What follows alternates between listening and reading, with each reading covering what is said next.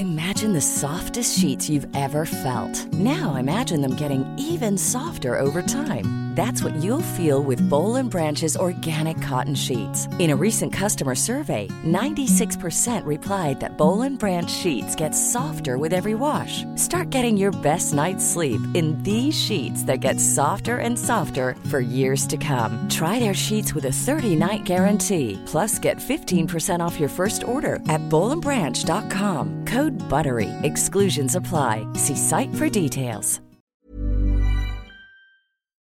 3 years ago, I covered an awful story about a young man who dropped his 5-year-old daughter, Phoebe, off of the approach to the Sunshine Skyway Bridge. Now that man, John Johnchuk, is coming back to stand trial. We're going to be covering the story here, myself and 2 other reporters, Josh Solomon and Zach Sampson. We're going to be following along in the courtroom, and we'll bring you blow-by-blow coverage both online and in the print paper. The jury's going to have to decide, was John Johnchuk evil, or is he insane?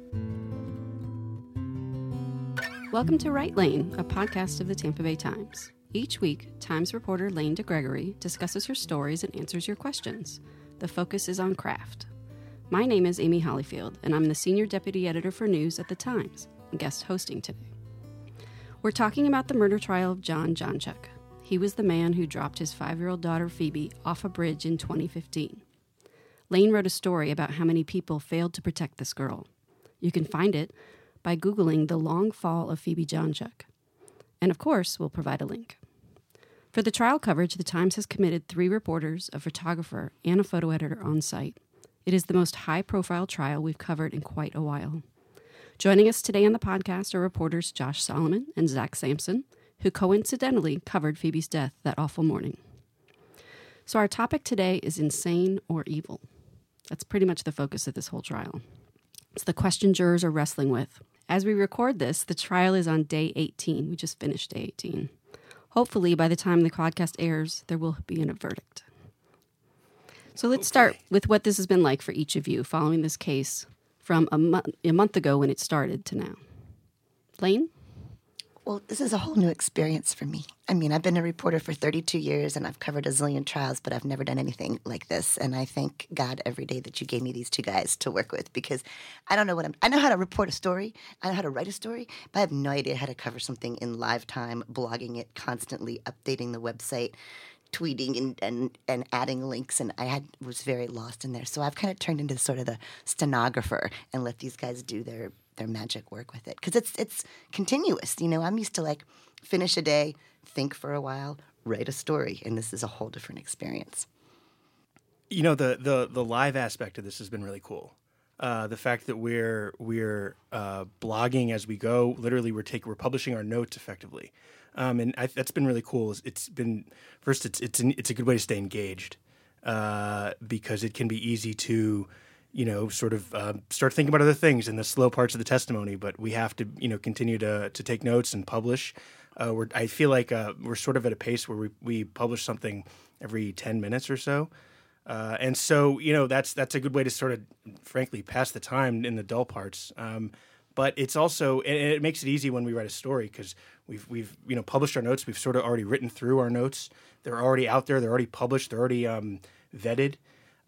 You know, by the 3 of us, and we're all editing each other, which is really cool. So it hasn't been, you know, I've covered trials before, nothing like this though, and certainly not doing it this way.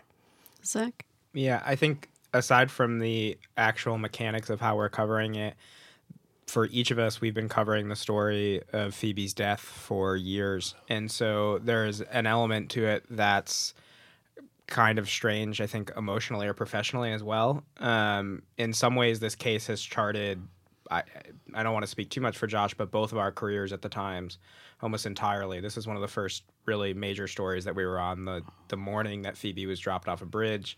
We were the first 2 reporters working on the story, and now, you know, there's going to probably be appeals in this case, but theoretically we're also working on the very end of it. So that's something that's been kind of running through my mind throughout it, is just how much has led us up to this moment, and then actually finally being at this moment, which is something I think, you know, we couldn't really conceptualize until we were actually here.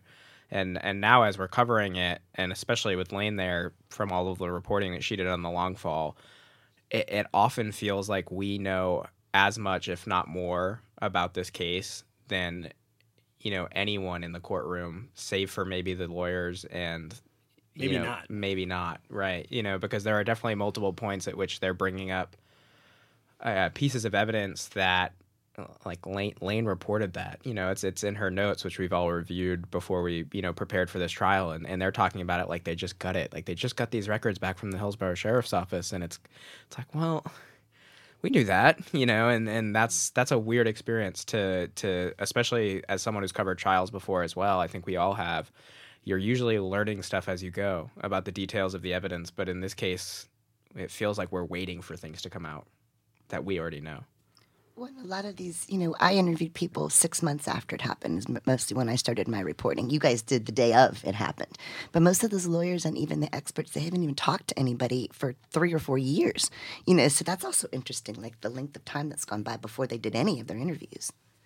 So you mentioned the live blog. So every day you guys are contributing to a live blog that you're starting really early in the morning and working through. How are you dividing that work? What's the communication like? Because you're in the courtroom, you can't talk to each other. How is that working? So, we sit together, and I think we were talking about this a little bit, and it's something that I've been thinking about, especially over the past few days. It feels like to us we've essentially set up a satellite newsroom ad hoc for this story. And so to some extent, I think we in the courtroom, it's Josh, myself, and Lane who are sitting in one row on the benches, and then just a couple in front of us is Scott Keeler, the photographer who's working on the case. We're kind of like our own little newsroom, and we're sort of functioning and developing our own systems of organization and publication on our own. And so what we've figured out that works the best for us is we all work in one Google Doc, and that's like a living notes page for us. And what that enables us to do is see as each other is typing. And so if we know a big moment is coming up in the trial, we'll divide the work ahead of time for that specific moment. So an example of that would be when Phoebe's autopsy pictures were shown. Claire McNeil was at that point reporting with us on it, filling in for Lane. And we divvied that up. Somebody watched the jury while that happened. Somebody watched the photos and listened to the testimony, and somebody watched John Chuck. But more often than not, we're just kind of learning each other's rhythms and paying attention to the Google Doc. You can see when somebody's taking notes, if they go to clean up their note, that you need to pick up and start actually recording what's being said.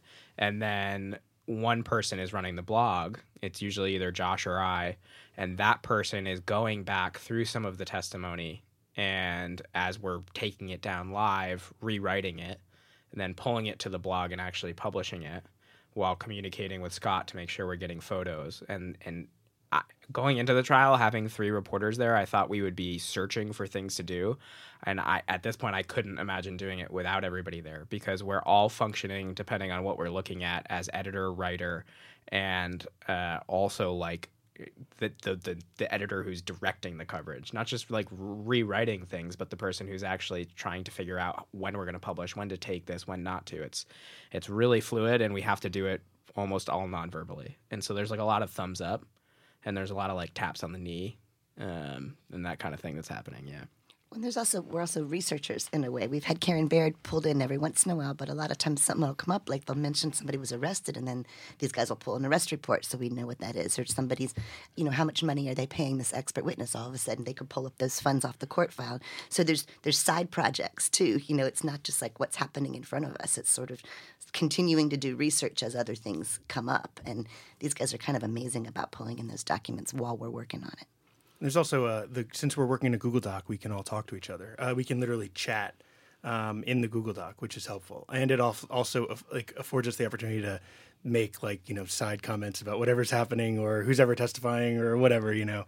So we do get a little of the comedic benefit in there too. Yeah, and log our questions, and right. Then we have for the really wonky newsroom crowd, we have our own dedicated newsroom Slack channel for this trial, which has been very helpful for us too, because we can constantly update, and you guys always respond to us in there, and so we're not totally disconnected from the main newsroom, even though this is the first time I've been in the newsroom in 4 weeks. So Speaking of the newsroom, what do you think about the planning? Tell us about the planning that went into this, and how do you feel about it now, a month later, the conversations that were had before this trial started? Yeah, I mean, I thought the planning was remarkable, but there was a chance, like a week before the trial, that perhaps the trial wouldn't go. There were some issues with Jon Chuck's mental health and if he was going to be competent or not to stand trial. And frankly, I was almost hoping that he would be found incompetent, because the first time we, went through the motions of getting ready for the trial, we planned. And I thought we planned reasonably well. But then when the trial got pushed from September to March, and we went through the motions of planning again, like, wow, we brought so many more people in. We had these great meetings where we threw ideas at the wall. And frankly, our trial plan was born from like the second run of, preparing for the trial. And I think we came up with some decent ideas that we could have implemented if we had thought of them earlier. And I was almost hoping, frankly, that it would get pushed another 6 months so we could start working on the trial with these more elaborate plans. Because it seems like each time we prepped for it, we got better at it. Oh, we're going to be really ready for the appeal. Yeah, right. What has surprised each of you most in court? Lane? I think for me, it's how much the jurors don't get to hear. We know, like Zach said, we know so much more than most everybody in there, but then the jurors only get to hear a tenth of it. Like you can't use the word psychopath. That's just crazy to me. So they've spent, hours arguing over, can they say psychosis or suffers from psychotic symptoms, or just the rhetoric of it is so vetted, and then a lot of the stuff, and anytime anything sort of, halfway juicy comes up, somebody objects. And we counted today, how many bench conferences did they have? Like 10 or 11. They spend so much more time huddled around the judge's dais whispering than they do actually putting on testimony. And they keep sending the jurors out. So it's kind of surprising to me how much of this the jurors don't get to know. It is. That's interesting. It's like if the whole case is a whole slice of pizza, the jurors know maybe like 5 or 10% of the case. I mean, so many witnesses that were in Lane's story, the long fall that aren't being called, and the questions that aren't being asked. There are whole elements of this case of Jon Chuck's life before the incident that the jurors are never going to hear about, because the lawyers are curating their own individual narratives, and whatever doesn't fit they leave out intentionally. And it's super interesting to know that, what was an example of that comment that they're not going to be allowed to hear? There's a comment that a paralegal for Jon Chuck's custody lawyer heard him say on the phone, according to her notes and her recollection, the hours before he killed his daughter. And the exact text of it is something along the lines of, if I can't have her, then no one else can, about Phoebe, which is a pretty important statement in this case, because this is dealing with whether or not he had premeditation for murdering his daughter, but also whether or not he was in touch with.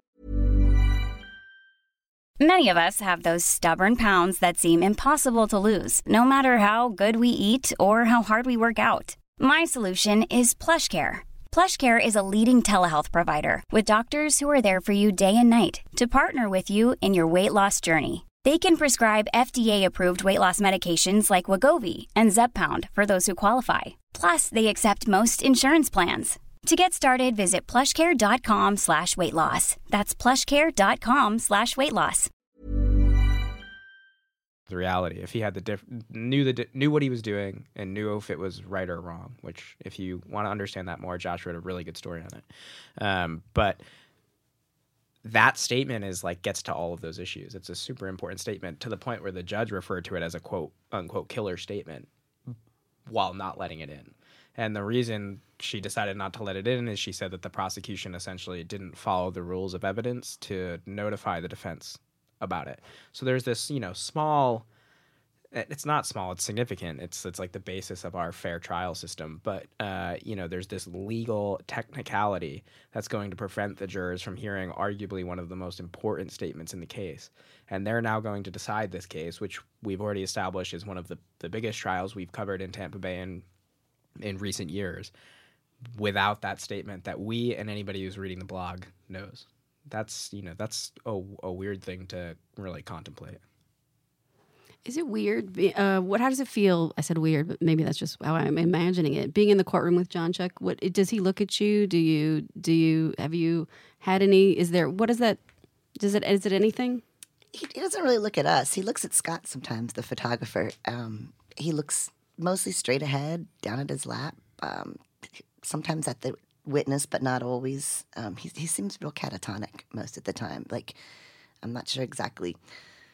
I think a lot of it's the drugs they're probably giving him, but he hasn't really reacted much at all. We've been watching closely, and every time he puts his head in his face, or the lawyer pats his back, we write that down because there's not a whole lot of reaction or response from him.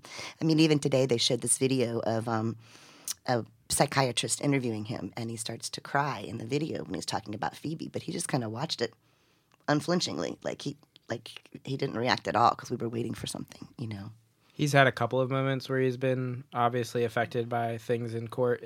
When they showed the photos of the autopsy photos of Phoebe, it was a pretty difficult thing to see. And he noticeably, he was visibly crying during that and was shaken up.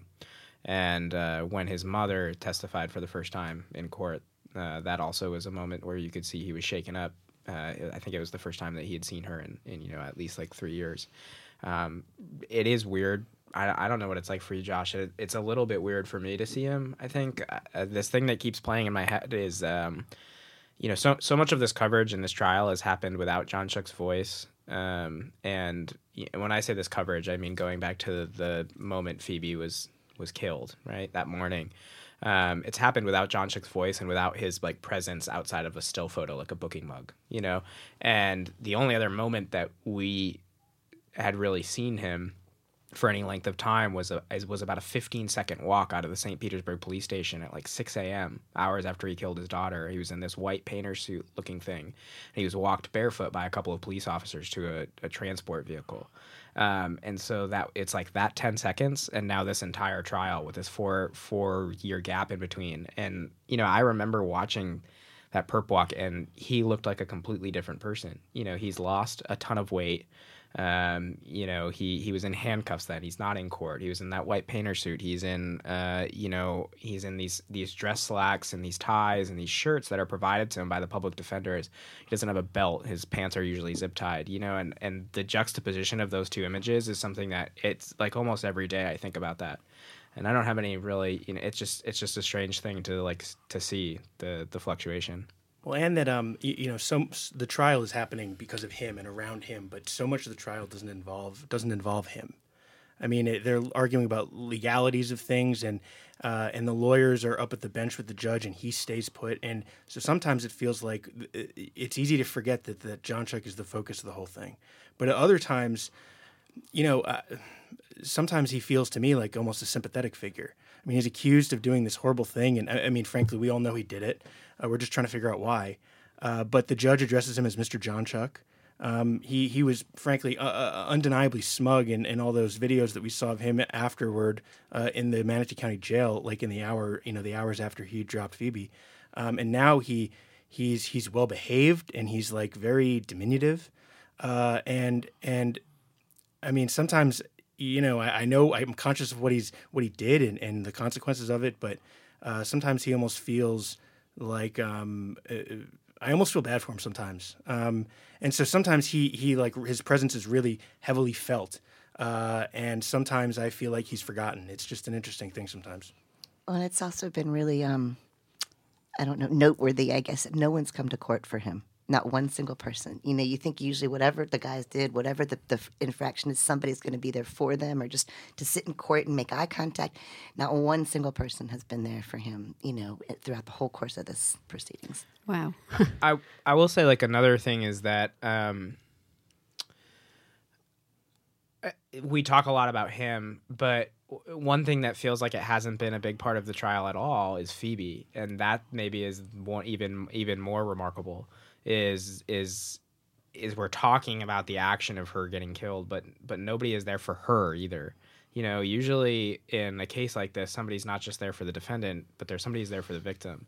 And when this case is boiling down to doctors, they're boiling down to experts. What's really at focus here is John Chuck's mind, and so that testimony can sometimes get deep into a textbook, and it feels at different points. Today was certainly one of those cases, like we're galaxies away from Phoebe's death, and that's really the reason that we're all there. But there hasn't been a lot of that mentioned in court. There's nobody there for her. It's not like there's a photo of Phoebe up in the corner of the courtroom at all times reminding people of why we're here.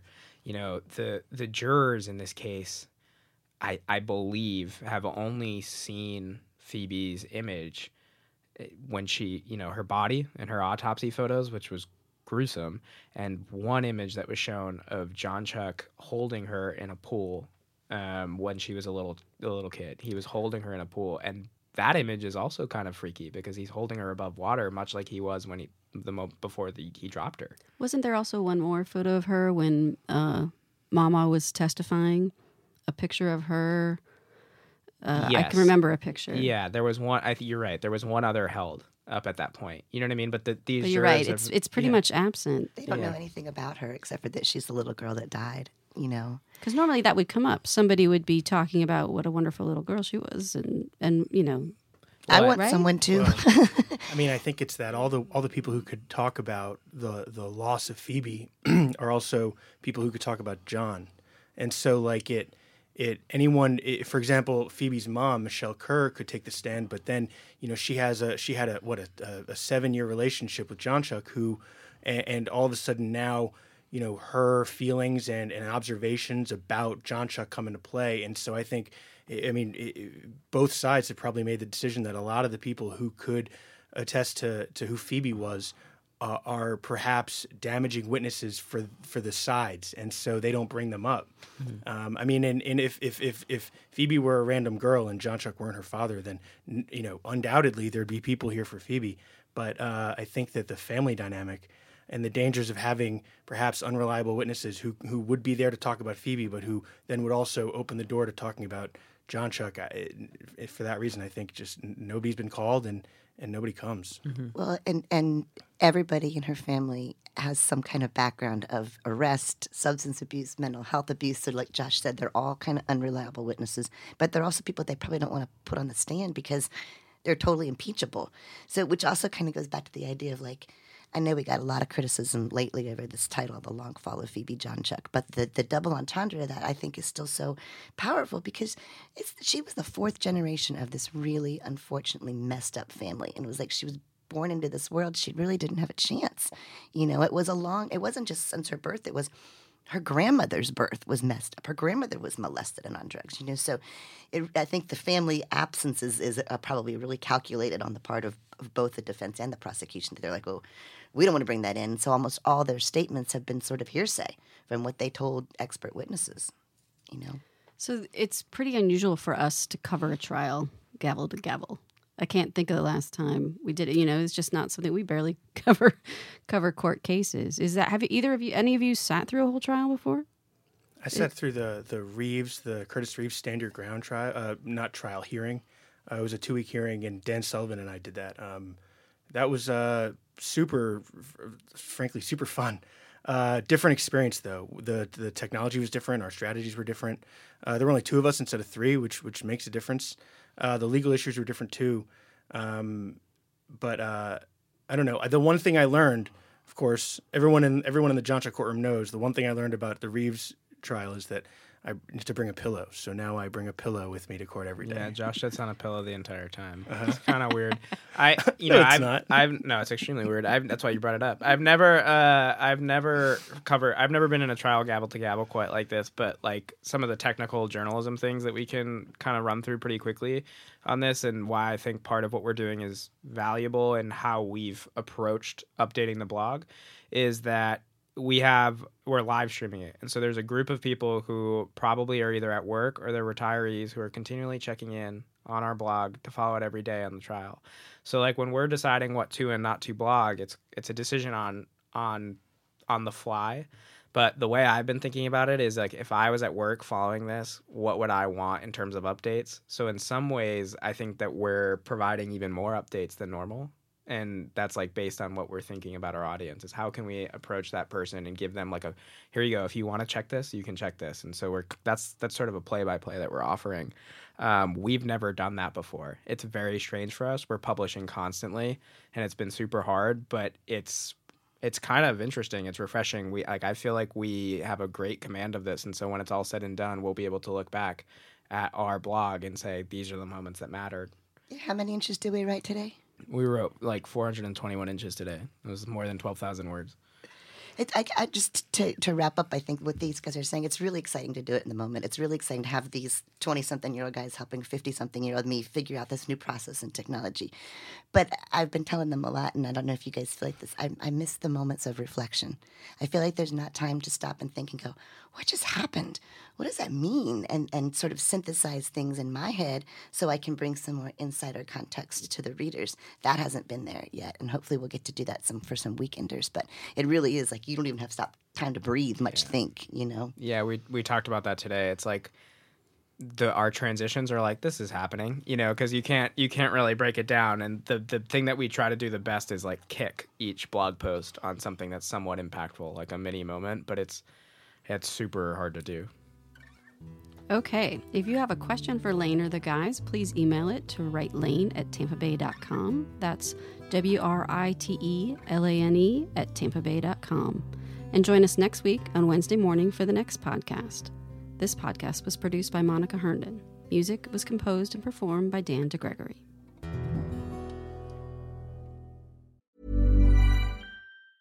Hi, I'm Daniel, founder of Pretty Litter. Did you know cats tend to hide symptoms of sickness and pain? I learned this the hard way after losing my cat, Gingy. So I created Pretty Litter, a health monitoring litter that helps detect early signs of illness by changing colors, saving you money and potentially your cat's life. Pretty Litter is veterinarian developed, and it's the easiest way to keep tabs on your fur baby's health right at home. Go to prettylitter.com and use code ACAST for 20% off your first order and a free cat toy. Terms and conditions apply. See site for details.